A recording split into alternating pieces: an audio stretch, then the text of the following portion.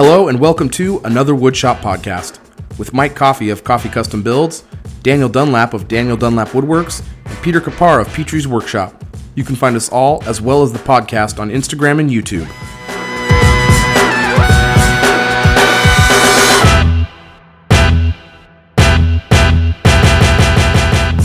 What's going on, everybody? Welcome to episode 8. All the proceeds from today's episode will be going to the Daniel Dunlap Grow a Beard Foundation. Oh! Son of so stupid. I was going to say, hey guys, I missed you, but you know what? No, I don't. You too. I don't miss you. What's going on, Dan? What's on the bench for you? What's on the bench? A queen size bed. Ooh. Oh, nice. It's going to be different. It's going to be different. You haven't shared any of that yet, have you? I've shared a little. What is it going to be made of? Well, I'm putting some hickory. It's going to be like a floating. It will be wood. Floating? Yes. Okay, cool. It's going to be like a floating platform bed. That's right. You did share that. It's going to look like it's floating on these giant hickory beams, but obviously I'm not going to use hickory beams because it would be like 12 megatons. So I'm gonna create some faux beams and miter them together. Nice. It's gonna be dope. I'm excited about it. That is cool. That's gonna look sweet. What about you, Pete? Oh, I had an exciting week. So my family and I officially got tested for the coronavirus, and we're positive. Yay! Yay. So, positive is good, right? Yeah. So we've been for those of you that don't know, I wish my everyone family could see Dan's dance. My family's been like sick. Started with my mom, then my dad, then my fiance Emma, then finally me. And then we finally were like, all right, let's just get tested because none of us had like breathing issues really. But then got checked out and turned out we all had it, which is, I guess, good that it passed so uneventfully. However, I got in a shop this week getting all excited because I was better. And then next day ended up in urgent care because I couldn't breathe. You pushed it too much. Good. Huh? Yeah, I pushed it a little bit. I'm good now. I got an inhaler, got chest x-rays, all that stuff came back good. So I'm good. And I'm back in the shop as of yesterday and I slept well, felt amazing. So we're good. We're finally back to normal and God, I missed the shop so much. But as far as what's on the, what? Sorry. You looked really bad the other day. Like I was like, oh, poor Pete. I mean, it's not like an insult. I mean, you just looked real pale I just felt so bad for you and you wanted to be in there so bad. I did. I'm moderately happy you didn't die. Thank you. I'm a solid 8 out of 10 on your living. But what's on the bench is actually I just finished the set of drawers for underneath my CNC. My CNC station looks like a bomb went off. I don't use the tool enough because it's constantly a mess and it like takes me 10, 20, 30 minutes to just set up a print or a cut.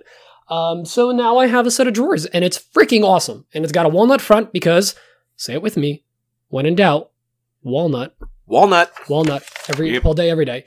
And I used some old 1/2-inch slabs that I had in here that Emma actually found on Craigslist for me once. 1/2-inch slabs? Yeah. Can you even call them slabs if they're 1/2 inch? Well, they're live edge, and then some of them were boards, so they're slabs. Okay. But it was actually beautiful walnut underneath, and it looks like crap on a shelf, but it's so nice once it's planed and cleaned. So I got that, so I'm excited. I'm going to start hopefully CNCing a little more this week, and then hopefully the shelf hardware is going to come in, and I can finish those damn shelves already. But yeah, that's about it. What about you, Mike? Well, real quick, what thickness did you go on the ply for the boxes? It's 1/2-inch ply for the sides, 3/4-inch ply for the bases or like the actual supports, because I wanted to make sure that this thing can hold up. The CNC is pretty damn heavy. The whole thing's, I think, over 100 pounds, definitely. So I just want to make sure that it's nice and flat and level, and I don't have any issues with this thing bowing because they, or even just being twisted. So that's the other pain in the butt is as soon as I move it, I'm going to have to re-level the whole thing because if you twist the whole frame, you can actually knock it out of square and then you got to re-square it. Mm-hmm. But what about the actual drawer boxes? The drawer boxes is 1/2-inch ply. All 1/2-inch ply? Yeah. All 1/2-inch ply, including the bottom as well, just to be nice and solid. Had some nice drawer slides in the shop. That's what I make my drawer boxes out of, usually 1/2-inch ply. Yeah. And then the front is just a little bit over a quarter inch of walnut.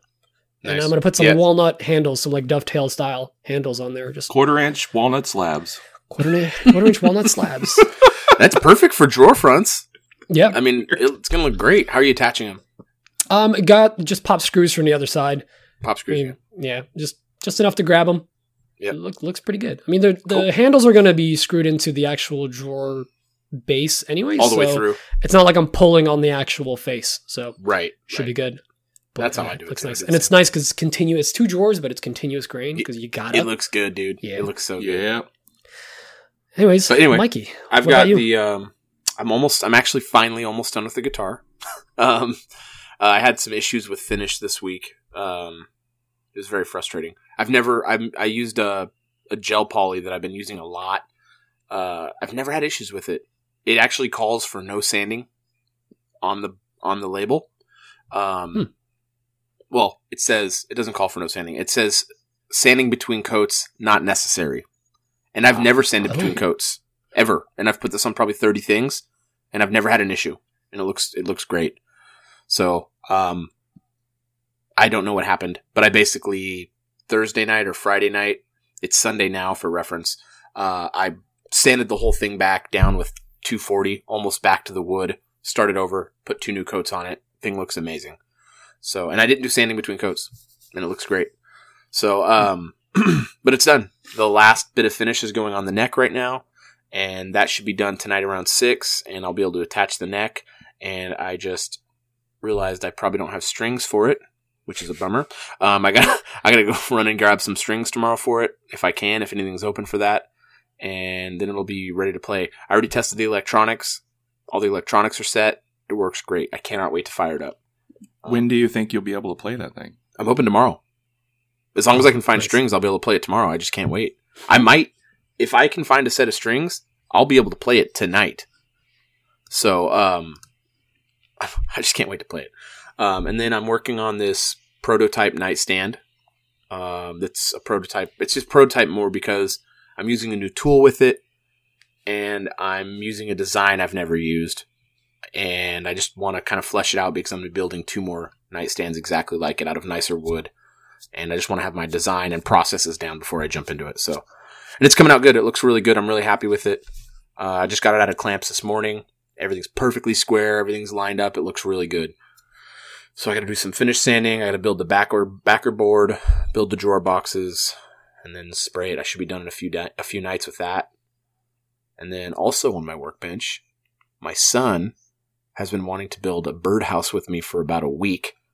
So I finally found some cheapo plans offline. I just downloaded for free, and we're going to be building a birdhouse today. So that's going to be super rad. That's cool. Yeah, he's like, Dad, I want to build a birdhouse. I was like, awesome.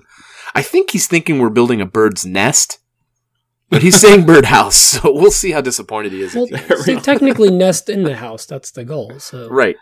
Exactly. That reminds me, a couple years ago, my kids wanted to build birdhouses.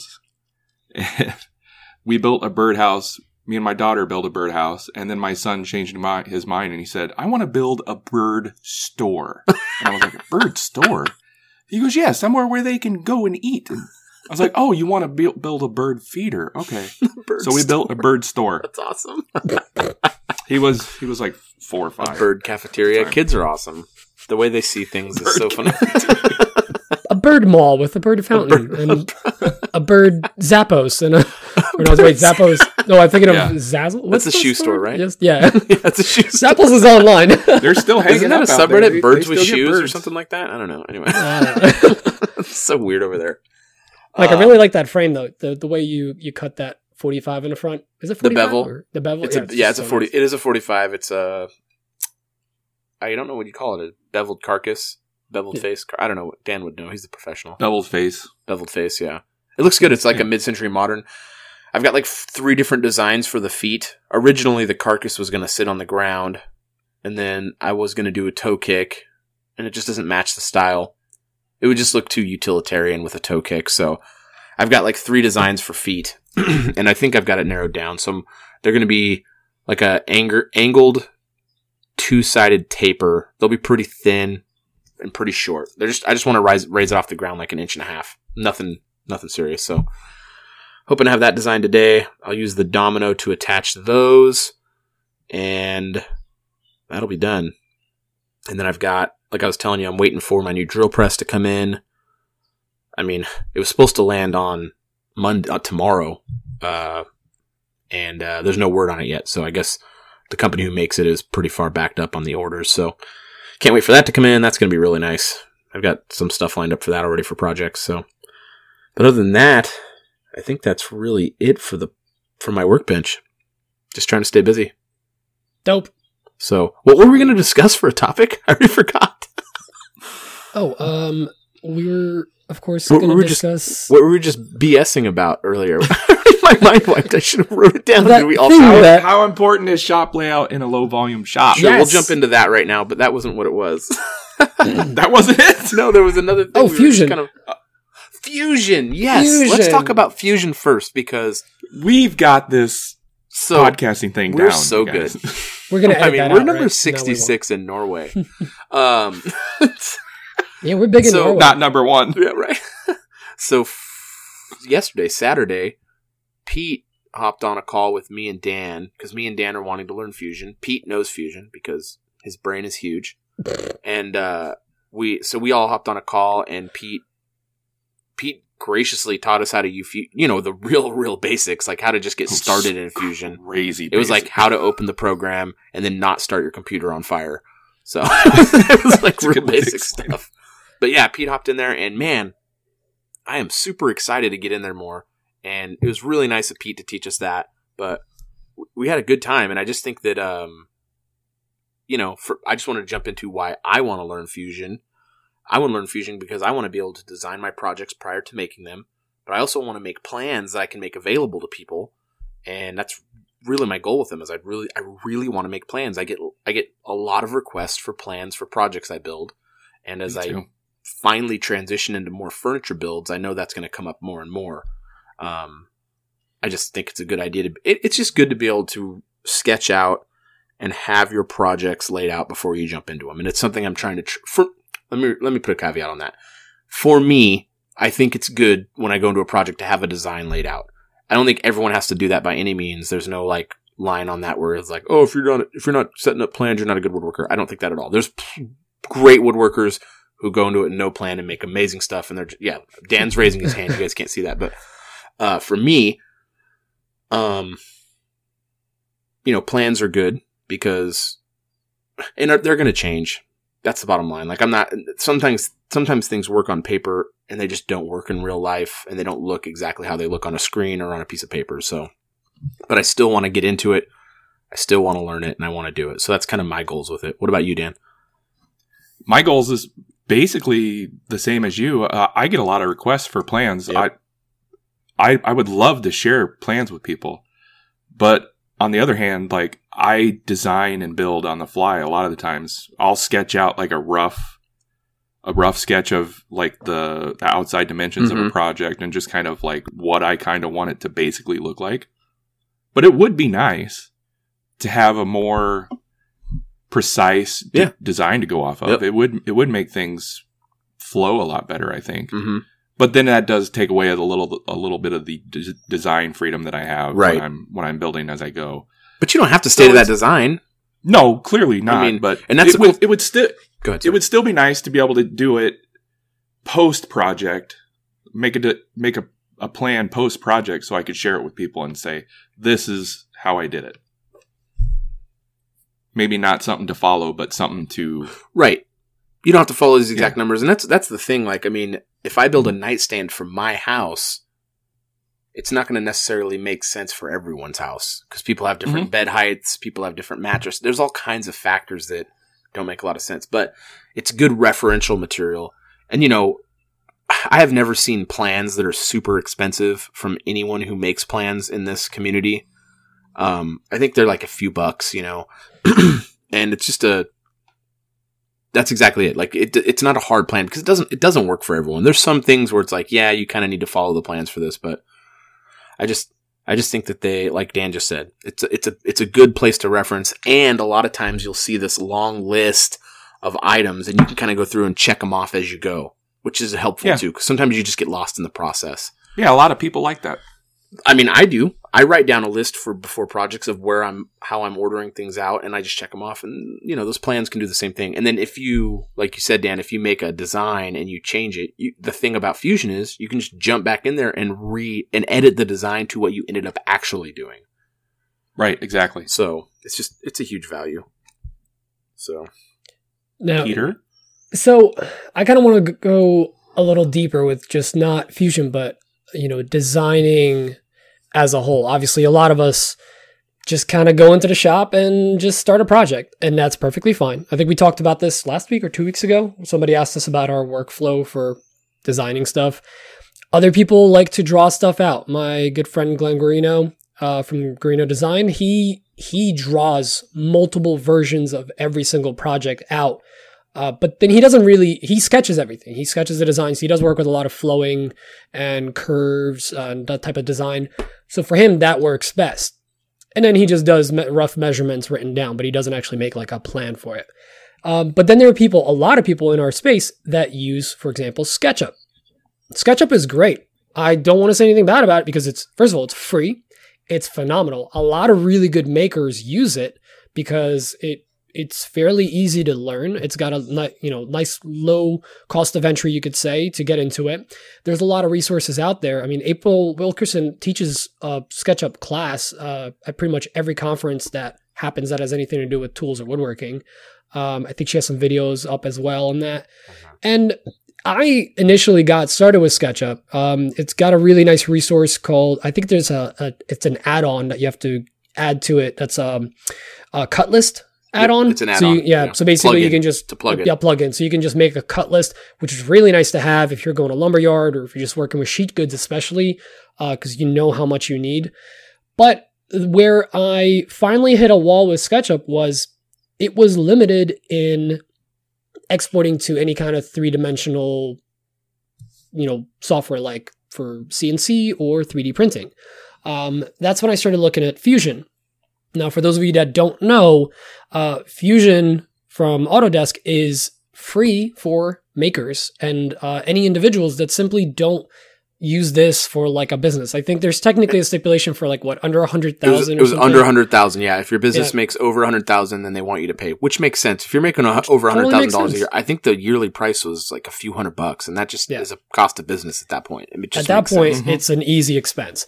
And Fusion, now when these guys say I taught them some Fusion, let's just make this clear. I know like 10% of Fusion. And he taught us 1% of that knowledge. Which is 100% more than I knew coming in. Yeah, exactly. But the thing is, I do a lot. I mean, recently I designed from scratch just with a caliper and measuring the old dust collector on my bandsaw. I designed a new one with a larger port for my shop vac. And I did all that with the knowledge I have, but it's still just barely scratching the surface. Fusion's a great resource, but it is a very high cost of entry because you have to learn a lot just to get to the basics. But with that, I do all my designing in that. I design my square in that. I do all my custom logos on there for any designs I want. I show the guys how to make we made like a little tray with Mike's logo on it and showed them how to do all that. It does do a lot of fun things with not too many steps, but there's just so much in there. Between, you can do all your CNC work, exporting tool paths and importing all the tools from Tools Today, Amana, Bits, all those guys into the program and do all your CNC work. Or you can export into a 3D printer. Or you can simply just design. I mean, most things that are being made these days are made in Fusion. It is a very hard program to learn, but if you run into an issue in Fusion, literally a quick Google search will find a resolution for you. That's how I learn 90% of the time. I'll be having fun, I'll be having a blast, and then I'll hit a wall, and then 10 minutes later, I'm past the wall because I just found two videos on YouTube. So it's definitely worth checking out if you're looking to get into it. I'm so happy that these guys are showing interest in it because it's just fun to plan out. Within I'm super excited about 30 minutes, you can have plans for the project you just built. Like this shelf, I had all the pieces cut, and then I went into Fusion and made a cut list because I just wanted to kind of see what it's going to look like when it's done. And it was just kind of fun. Question for you, Pete. Yeah. Is there no plugin or program you can export from Fusion to get a cut list on? I thought there was. There might be. And Okay, again, it's like one of those I things gotcha. where like I haven't even gotten into it. One of the next things I want to work on is you can animate your project. You can make it Right. move or show parts that are moving, like a drawer moving out. So when I designed these drawers, I kind of stopped at that point where I was adding drawer slides because I just didn't know how to make the animation. I just kind of stopped editing for the night. But it's definitely worth checking out, even for just some basic, like the stuff that we did today. Yesterday. We just did a basic little design, but it showed all of your cut pieces. You can apply appearances to it to make it look like walnut, plywood, maple, metal, whatever you want. And it really brings your project to life before you even start working on it. And for all you know, you might design it in there and look at it and go, I hate that. That's stupid. Why would I design the legs like that? And it really helps to visualize it before you start cutting maybe that, 4-inch by 4-inch piece of walnut that you paid a lot of money for the legs, and you don't want to waste that. So designing it might be a good idea. Mm-hmm. Yeah, maximize your potential with your wood and your time and everything. It helps you. You can spend less time spinning your wheels trying to make something work in the shop and cutting up wood and making sawdust. You can do it digitally on your computer. It makes a lot of sense. Yeah. If you're, if you're doing this as like a weekend warrior kind of thing, that's great. There's nothing wrong with that. You probably don't need to get into like designing stuff. I mean, you can for fun if you enjoy the actual program, which I actually am really excited about it. I really want to get into it more just to learn it. It's very cool. But if you're trying to show a client your idea, this will allow you to do that. And you're not having to rely on like a verbal handshake. Hey, I've got this design. You can actually show them a design and you can actually get them to initial it. And then, if you get into some sort of dispute and it escalates, you have some paperwork that you can hold them to. Yep. I mean, it's just something that's a great idea. I mean, I work in the construction industry, document everything. If you're making like cutting board, it doesn't really matter. There's like no liability. If something gets messed up, just make a new one which we'll get into that in a minute. Signed off on these colors. Yeah. You said 3 species, light, dark, light. I'm going to sue you. No, it's just one of those things where like, if you're getting into like expensive, bigger builds, like Dan's building a bed, if he spends 3 weeks on a project and the person goes, hey, this isn't what I agreed to. And then goes, no, your initials right here. Give me my money. It's one of those things you really just want to think about. You can have that in your back pocket.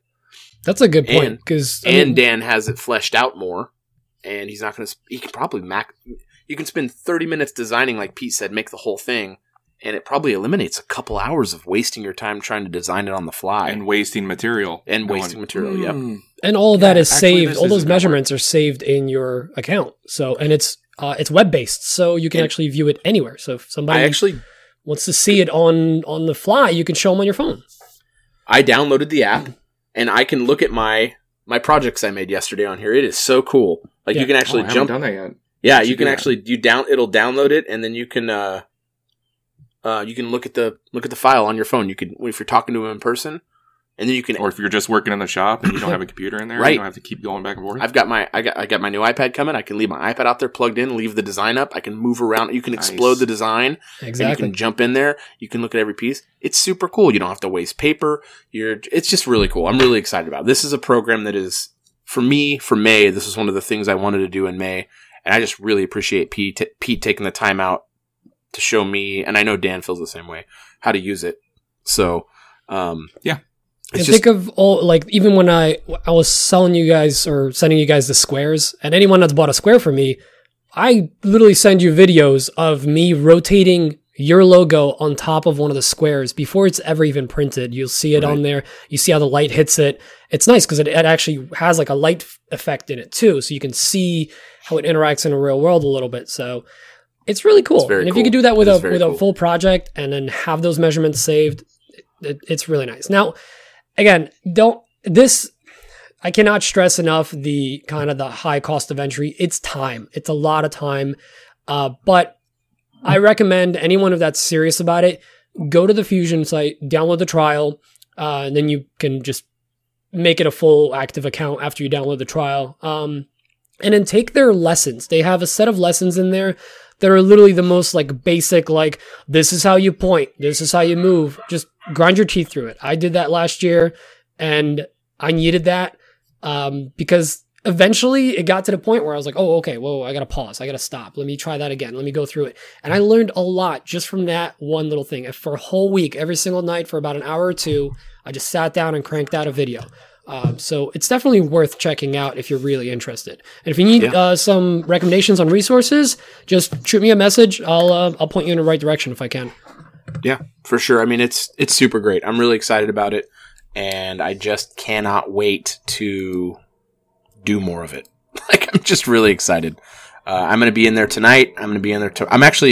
I told you my minimum is I want 3 days this week where I hop in there for an hour, but I'm probably going to start hopping in there every night and calling it quits a little earlier in the shop just because I'm so excited about it. It's technically still shop time. Like when I do it is. printing, 3D printing and designing, I count that as shop time. I'm not physically in a shop, but I'm putting in work.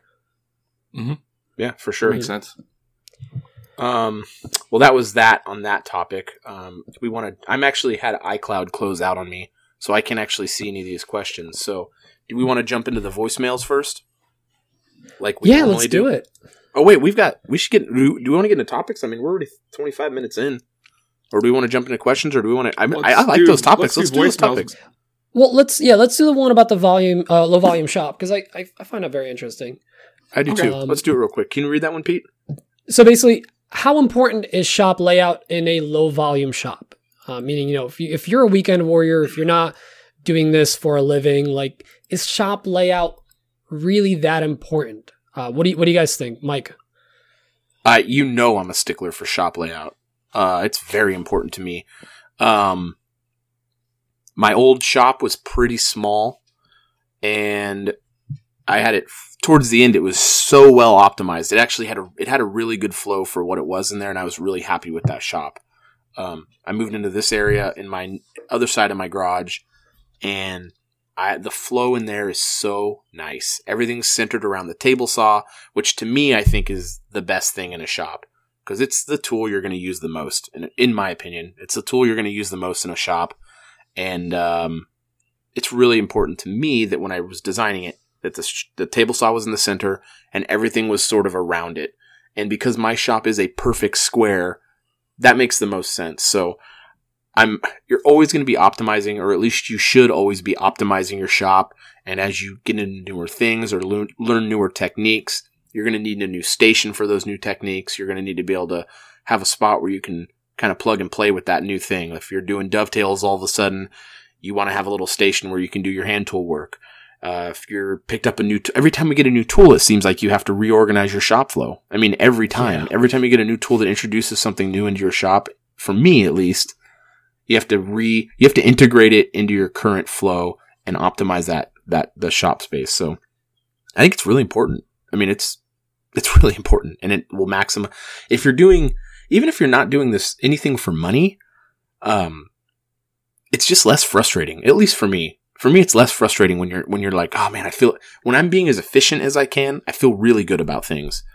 And I was actually just thinking about this morning, and this is a whole nother topic, but it's just like, for me, like, there's two different sides of woodworking that I find very, very enjoyable. And one comes from just like the best tool or not the best tool for the job, but the most efficient tool for the job. So there's some enjoyment for me there's a lot of enjoyment for me that comes from working with a domino because it's so efficient. But then there's this whole other aspect of like hand tool work that's so enjoyable because it feels more rewarding. So what I'm trying to get to is I think all these things have a place in my shop. I want the domino, I want the hand tool stuff, but I have to work it in my shop in a way where it flows really well with each other and I can maximize what I do with it. So, for Dan, that might be a little different. For Pete, that might be a little different. And for everyone, it's probably a little different, but you need to maximize what it is for you. And that's kind of my thoughts on that. What about you, Dan? Yeah, I'm in kind of agreement. I think it's going to depend on your situation. Obviously, I can't speak for everybody. Right. In my shop, it's important simply because I'm limited on space. I wouldn't consider myself high volume yet, I do about one big project a month. So that's still pretty low volume. Layout is important simply because I need to maximize or optimize the space. I need to optimize how many tools I can fit into a small space. And you do so big I'm projects. Not looking. Yeah, I do big projects, and I'm not looking for the best flow simply because I don't need to. I'm not a high production shop, but I need to get as much tools in and use my space the best as possible. So that's why it's important to me. Right. Makes sense.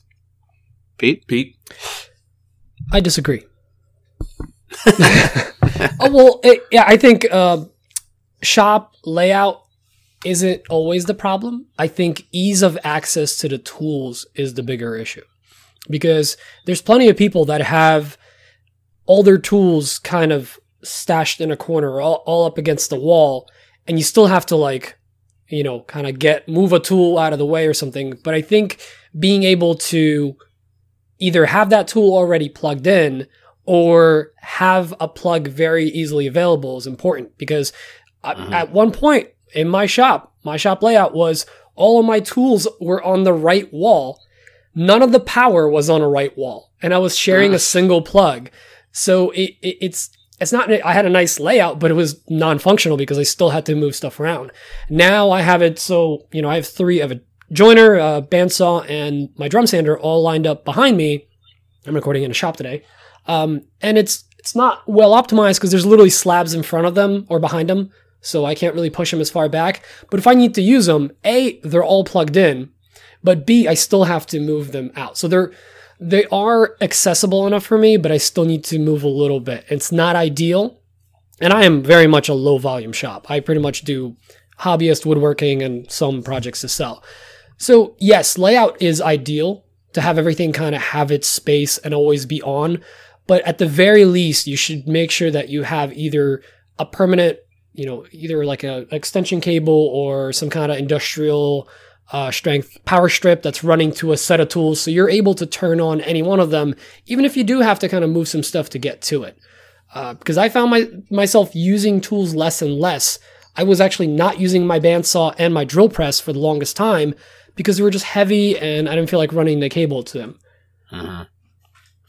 That makes sense. You really do want your stuff. You don't want to have something hindering you, like you're saying, from getting to the tool you need. I mean, you need to. That's a very, very solid point. I didn't bring that up. I mean, that's really, ultimately, that's the whole goal, I guess, of the organization. I mean, if you're going to organize your shop, that's the goal, right? Is to have it so that everything is either readily available or quickly available, I guess, as quickly as you can make it, you know? I mean, I've got a couple of tools that I've purchased recently that come in these really nice boxes. I don't want to keep them in those boxes. Yeah. I've got to take them. I mean, I have to pull the box out, open the box up, pull the tool out, then use it. It's just added time to set up. It just, to me, is like, man, I'm not going to keep it in those boxes. It's a silly waste of time to me. That's a really good point. I didn't even think of like small tools, but that's another thing. Like, what if they're all just tossed in a drawer? What if they're in a cabinet? Or if they're in their boxes? Because I kept some tools in boxes. Like, I mean, my sprayers are in boxes, and I probably use them less because they're in boxes and they're behind a bunch of stuff now. Yeah, for me, like, I don't like cabinet doors. I don't like doors in shops. For me, I don't like doors. If I have to have anything, I'm going to do drawers. But I really like, more than anything, horizontal spaces.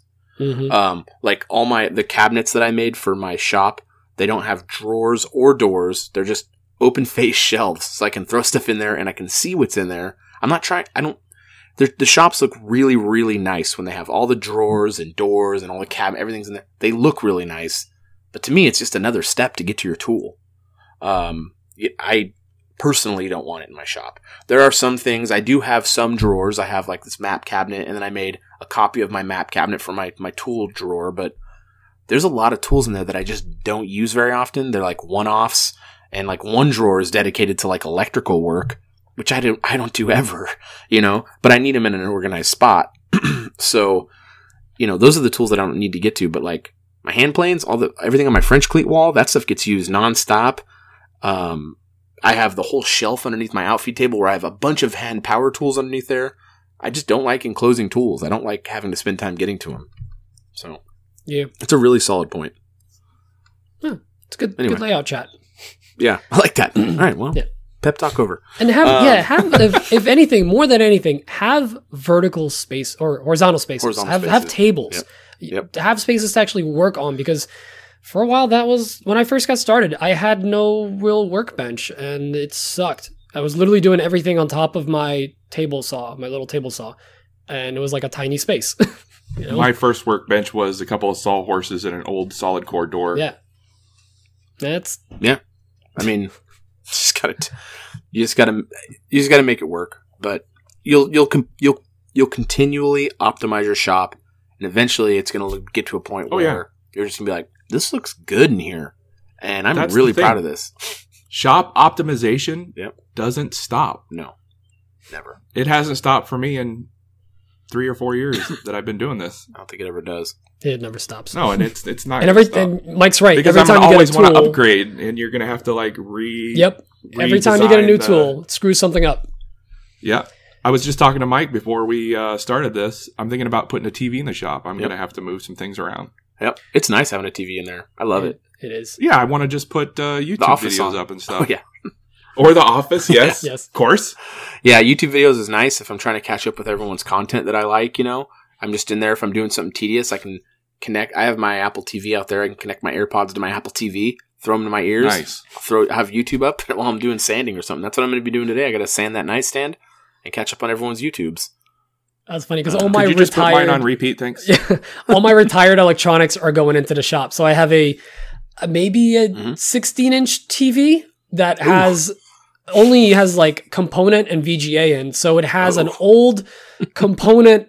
And for those of you that are too young to know, that's when you had the little 3-color cables, red, white, and yellow, from a Roku to that, and then to some old speakers. And that is my TV in the shop. It works though. I can watch YouTube, Roku, all that stuff. It's just slow as hell.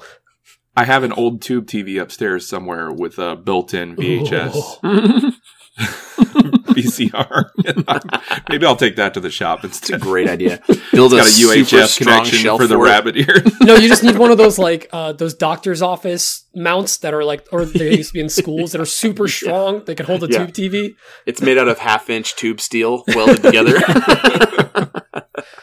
I went fancy and I got like some Black Friday 32-inch flat TV for like $80 on Nice. Amazon. It was like dirt cheap. Threw that in there. It was I'm so glad I did it. It's nice. And then my dad was getting rid of some speakers. He asked if I want them. There's some indoor outdoor speakers. I just put them up on my wall. They're just Bluetooth speakers. It connects right to my Alexa and to my my Apple TV. So it's nice. Yeah, I already have a big Bluetooth speaker in my shop that I jam music on. Right. The neighbors hate it, but Who cares? I'll just hook that up to my TV. Well, Jump into some questions. let's jump into this. Yeah, Do yeah, you guys yeah. want to get into this tools that too good to be true, or is that too long? Should we jump into questions? Because that could go for a while. Maybe we'll bring that up next week. Yeah, we'll bring it up next week. Let me jump into some questions here. We'll let me find them first. Unprofessional. This one is from Ben with Condorosa Customs, and he's asking about customer service. Basically, well, you'll see. It's when a project goes wrong or not as originally planned, and how to deal with the customer. Here we go. Hey guys, this is Ben with Condorosa Creations. Just had a quick question about customer service, and I was wondering, I recently made a cutting board for a customer with a juice groove and had an issue. It was my first time doing it, and I messed it up, and I ended up having to reinvent the board and put a 45 on the bottom to fix it, and the customer was happy, luckily. But I was just wondering if you guys could speak to what happens in your guys' shops if you guys have any sort of mistake when it comes to customer products that you guys are creating, and how do you guys deal with that? If you guys could speak to that as a new business owner, I'd really appreciate it. I love the podcast, and look forward to your guys' answer. Have a great day. Dan. Well, first of all, I don't point out the mistake. Yeah, that's rule number. I mean, a lot of times clients don't see the things that you see. You're your biggest critic, first of all. Always. Or at least I am. So, sometimes you get exterior critics. Have you met my mother?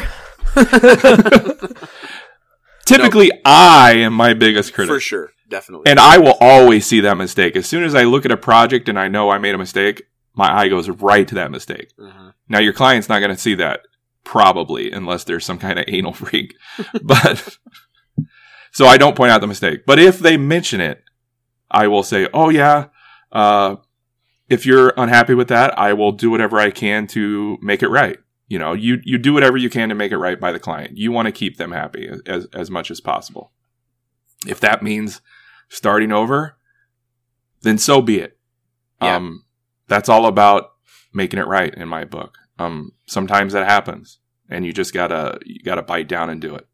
Yeah, I mean, there's just if word gets out that you're not taking care of people, right, you're gonna tank.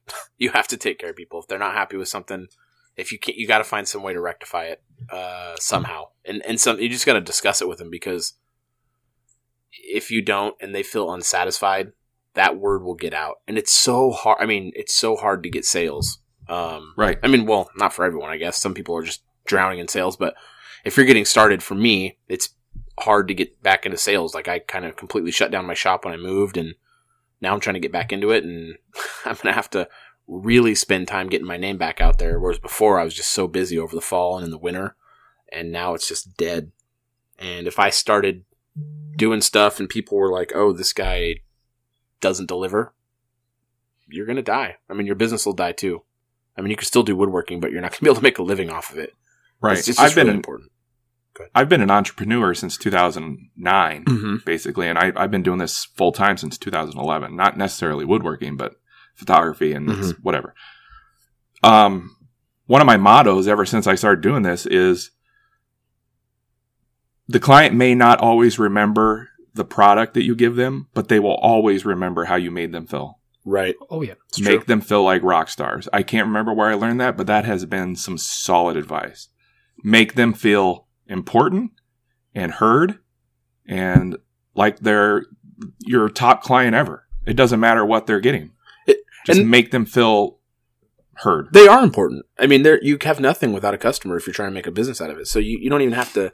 You really shouldn't fake it. You really should be excited to work with this person. Oh, absolutely. I'm not saying fake it. Oh, I don't think you are. I know you're not. You're all about. That's not what I'm meaning to. I'm not implying that at all. How dare you? I know. I'm sorry. I can't believe you'd say that. No, it's But yeah, people will always remember how you made them feel over the product. Yep. That's what will stick with people. For sure. Pete? I totally agree. Yes. What? I mean, I've, for those of you that don't know, I've basically been in customer service or basically jobs where I have to help people, and now in IT for the last 15 years. And I've always been all about making somebody feel good. I don't, at the end of the day, if I have to eat the cost on a project and, even give someone, if I make a cutting board and there's some defect with it or something happens or it cracks, I will, if for some reason I think it might be a defect or the customer is just upset and it's not a massive expense to me, I will gladly make them a new one or eat the cost or refund them. That's not a problem to me because I think you guys are right. Getting your reputation, your word out about your business is more important than, $100, $200 sale or whatever. Now, if this is a massive project, obviously you want to try to find a middle ground. If I built like a cabinet or some kind of bed for someone and they weren't satisfied, all right, maybe I discount it and I take a loss and basically just get covered for supplies or something. I rather take a loss on a single job than have a bad reputation on 10 jobs. And right. I mean, a perfect example, because I design a lot of stuff and 3D print it. One of them was an adapter for the Dust-Right hose kit. I sold several, and of the 5 or 6 that I sold, 2 people were I guess they didn't understand the description or whatever, and they were using it incorrectly.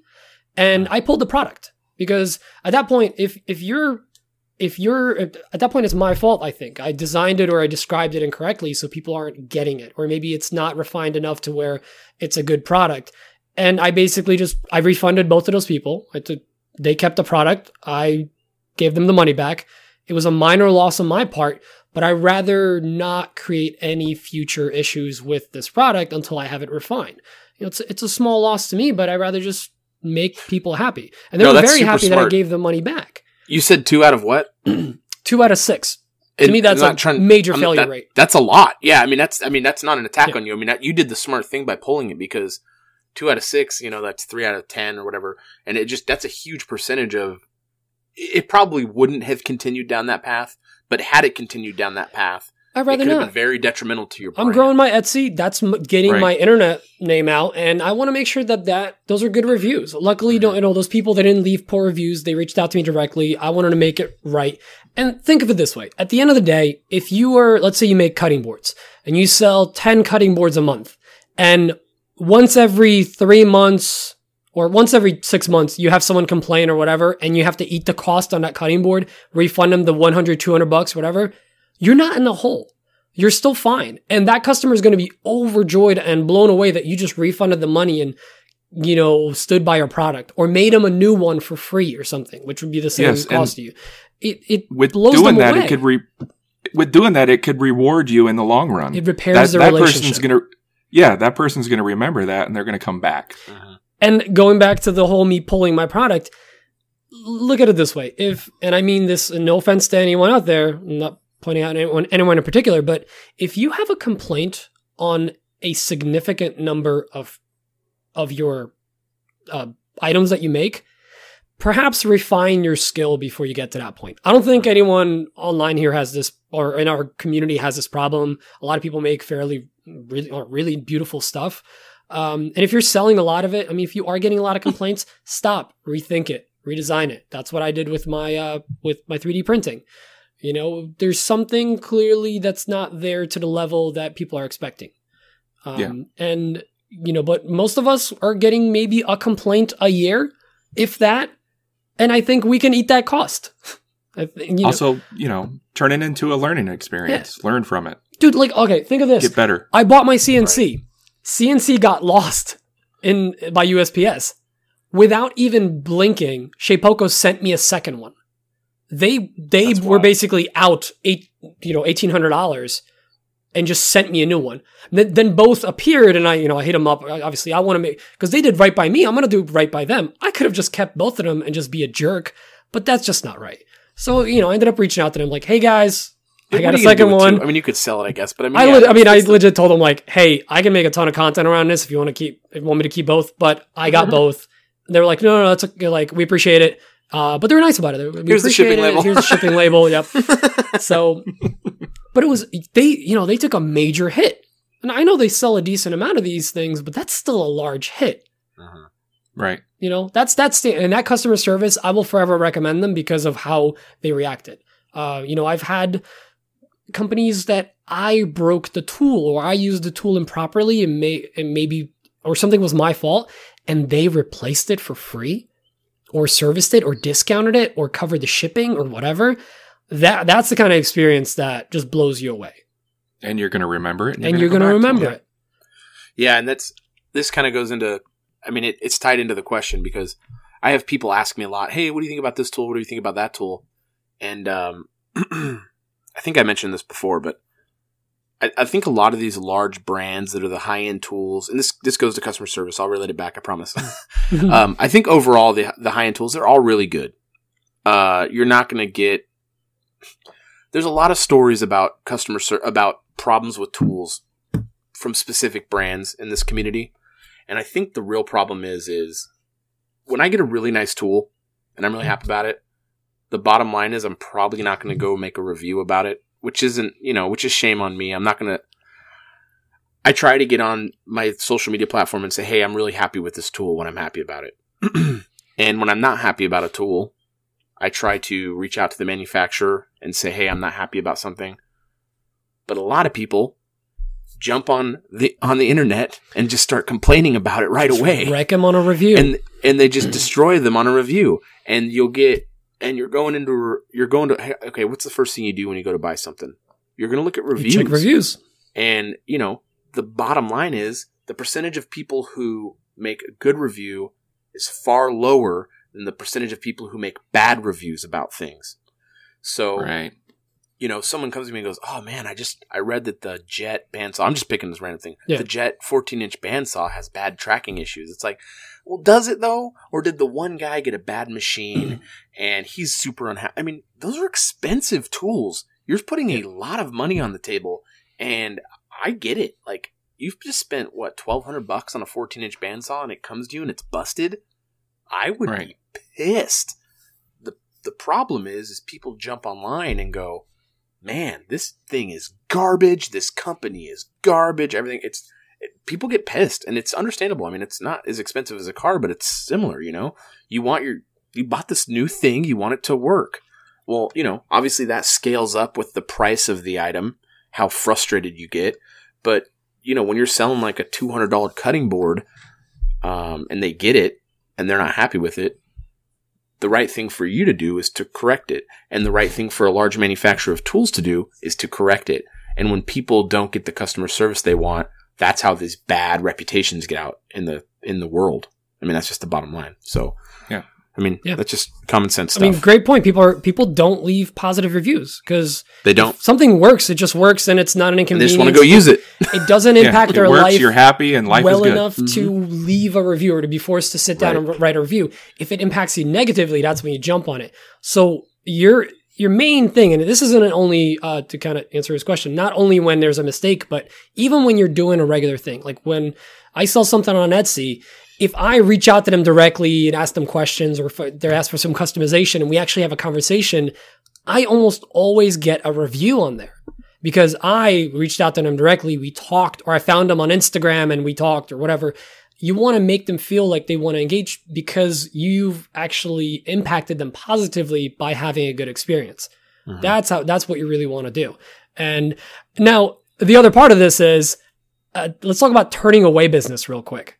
Because sometimes it's easier to turn a customer down or away or refuse a job than to work with that customer if you see this thing being a problem. I don't believe in the customer is always right. I believe in the do right by your customer. Right. The customers are sometimes wrong. They're sometimes mean, and they're sometimes customers are people. They have unrealistic expectations. Mm-hmm. It happens. And I much rather turn service away or turn down a job or refer to somebody else than to work with someone that's difficult or do something that I know I'm not fully capable of and will do a poor job at. So, I mean, you just can't, that's 100% the right way to do it because we're too small of businesses to be able to let the customer step on us because we'll just fold. I mean, we'll just be out. Anyone doing this, you got to do everything you can to protect yourself. You have to protect yourself. And it's both things. It's what Dan said. Make the customer feel like a rock star, and don't let that person take advantage of you. Mm-hmm. I mean, so it's both those things, and you have to figure out how to don't let them balance beat you down. Right. And there are people like that in the world. Yep, stand firm on your price. They tell you it's one thing, then just, okay, then it's not for you. Go find the guy who's going to make it for that price that you want. Yep. I've done that in the past. You just simply got to tell people, I don't think we're a good fit to work together. Yep. And I will do what I can to find somebody for you. Mm-hmm. I'll reach out to my local community and I'll give you a few recommendations. I've done that in the past. Then you ghost. Photography and woodworking. Like a professional. All right. Next question. That's pretty good. That was a good conversation. I like that. Yeah, that was good. This next one is from Jeff over at Damn Yankee Workshop. Howdy, y'all. This is Jeff over at Damn Yankee Woodworks. Got a quick one for you, or should be a quick one. When you guys have multiple orders you're working on, or you have a list of orders you're working on, and need to keep them in order, what do you guys use? Do you use paperwork, whiteboards, computer software? How do you guys keep organized in your shop? Appreciate everything you guys are doing. Keep doing it, and be listening for your answer. Thanks, Jeff. Pete, what do you do? I do a couple of things. So I have a whiteboard in the shop. If it's, just a couple of quick things, I'll jot them on there real quick. But usually what I do is I just have a spreadsheet. And it's actually the same spreadsheet that I keep all my kind of finances on of expenditures and money coming in. And it's simply just saying like the project, person's name, and it's dated. It's all in chronological order.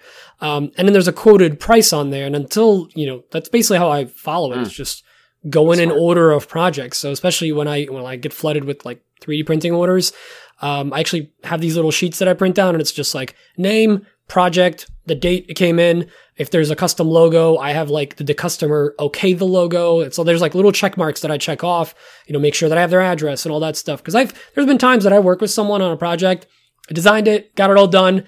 And then like a day later, I went to ship it out and I don't have their address. And then it took 2 more days to get their address. And now it's delayed by 3 days because it's the weekend. And it's a poor, that's going back to the customer experience. It's a poor experience. So you want to make sure to have all these little things knocked out. But I'm a big fan of spreadsheets. Personally, I use Numbers because I do most of my stuff on the Mac. And you can view it on iCloud.com. I have it on my phone all the time. It's just a nice, quick way to drop things in there. I use it for sticker swaps, all that stuff. Same thing. I try to have the same urgency with that as I do with any kind of order. And it keeps things in order because obviously you have to put them in chronological order. So even if there's no date, you just go top down. Nice and easy. Right. That's it. What about you, Dan? I just have a whiteboard. I have it right by my desk right here. I'm pointing at it. You guys can't see me pointing at it, but right there it is. It's just the project and the person's name. Most of the things I make are local just because they're bigger projects. I don't typically build beds and send them across the country. So with their name there, I know we already have communication started via email or message or something. So I can just reference that and I can reach out to them real quick and get all the information I need. And there's a lot of times where I'll go back and forth with a client during the project and ask them questions, get more specifics about things. How much do you want something to overlay? How big do you want it exactly? And, I keep everything very simple, just a whiteboard. Maybe I should look into a spreadsheet. I know at the other shop I used to work at, he uses Trello and, a couple apps. Airtable is popular. I hear a lot of people use Airtable. But he's a bigger production shop than I am, and he's working on several projects at a time, and that makes sense. I usually just do one project at a time, just because I don't have the space to do multiple at once. Yep. Yeah, I mean, I use a whiteboard too. I have a whiteboard up on my wall where I have an empty list of projects for customers. But yeah, that's what I do. I put everything up there, and I was using my phone, and I found that having it visible in my shop was very motivating for me for some reason. So being able to see all the projects, it kept me, I gotta get to this. It's really visual, so I don't have to pull my, I'm constantly on my phone, but jumping into the app, if I see it there, if I turn around and look at it, it really keeps me going. So it's staring right back at you. Right. I've got a responsibility to this person. I need to get it done. Yep. And I like that too. And, I have my shop set up on my website, and that's pretty seamless. I mean, it's really nice. It sends me the order information, everything I need for the customer. And it's all there built into the app. I have like a whole shop manager in the app. It's really nice. I can set the app the order can be pending or fulfilled. And when I fulfill, I can send them the tracking information. So it has a really nice structure built into it, but I still take that and write it on my whiteboard because I can see it, and it can't be forgotten. It's in your face all the time. It just can't be. I can't forget it. I can't accidentally forget it because it goes back to the customer service thing. If I fall out of here's a story. This is a family friend. She had ordered a cutting board, and this is before I had raised some prices back in November, and there was some issues with timing and stuff on both of our parts, and it was done back in December, and I had never shipped it, and I just forgot about it. And when I did my shop move, it got put in with the rest of my inventory, because I keep a small amount of inventory in my shop, and she didn't message me. She talked to a family member. Family member reached out and said, "Hey, this person was asking about this board," and I'm like, "What? I shipped that back in January." And I went back into my shelf where I keep my inventory, and nope, it was sitting there on my shelf. I could not believe it. I totally spaced it. And if that was a customer, I would have lost that relationship with that customer for sure. But luckily, it's a family friend. She was getting a very good price on it, and it's all worked out now. And I'm sure she's not upset now. But you can't let things slip through the cracks. You got to, like Dan said, you got to treat them right. You got to treat these people right because they're your bread and butter, and they're the ones that are going to keep you doing something you love, assuming you love doing this. Assuming you're not just doing this just only to pay the bills. If it's not just for paying the bills, if it's paying the bills and something you love, you probably want to keep doing it as long as you can. So yeah, it's crazy. You just got to find a way to keep yourself organized and keep moving forward. So, yeah, I think we're almost at the hour mark. So I know. I noticed that. I think we've been chatty today. Yeah, we're just a bunch of chatty Cathys. So I don't think we're going to get into any more questions. I think we'll just kind of BS our way out of the rest of this. I mean, Pete, what are you doing the rest of the day? I am. We recorded kind of early today, so I'm going to get in here. I'm going to try to figure out how to lift that damn CNC as flat as possible and throw this drawer underneath it. I feel like I'm so eager to get it in there. I'm going to finish the walnut on there after that I actually install it. I just need to get it in there. And then it's cool. I'm going to CNC a bunch of little little holders for the inside of it. So going to be nice and organized. I cannot freaking wait because I want to reclaim some shop space. Yeah, it's organization is. I mean, it goes back to what we were just talking about. Shop organization is just so nice. It's just so nice. With everything having a home is the best. And if I may just take over on like a personal note, I just want to thank everyone that's reached out, including you guys. You've been like a big support for me the last couple of weeks. I really appreciate it. Like anyone that's reached out. We just needed to know if we had to replace you. Yeah, we had the. If you're gonna die, we need to. No, I signed a contract. You can't get rid of me. It'll be Weekend at Bernie's. Just Pete in a chair. But thank you everyone for reaching out. What about you guys? Pete, what are you working on today? Man. It's crazy that you actually have coronavirus. I mean, we were saying, me and Dan were like texting each other. We're like, I think Pete actually has coronavirus, and then you told us. The worst is I still can't smell anything. I can't smell a damn thing. Nailed it. That's so wild, dude. Food that sucks, man. Eating food is basically just for energy at this point. I can't taste anything. It sucks. That sucks, dude. All right. I'm glad you're feeling better. Back to regular scheduled programming. Yeah. And Dan, what about you, man? What are you doing the rest of the day? I'm going to put pants on, first of all. Hot? That's a good goal. Yeah. And I'm going to go back out in the garage. It's a beautiful day. I'm going to open the doors, and I'm going to get to rocking on that bed. I got a lot to do. It is 65 here. That's like my favorite temperature in the world. 77 in Jersey. It's 65 my and favorite sunny. Temperature is 69. I have to get my AC down soon, and then I have to figure out where the hell I'm going to put an AC in here. I have to it's do 75 the same currently in Bellevue, Nebraska. I have to figure out air conditioning. Really, it's going to be 93 next weekend. Ooh. I hate the summer. I hate it. It's going to be so hot. I gotta get something figured out this week because I would like to have AC in my shop, but I think I'm going to buy one of those portable, like roll around AC units. That's what I got. And then I'm going to put. Does it work, Pete? It works pretty well, although I haven't because I literally have to punch a hole in a wall. I do too. Put a hole for a vent.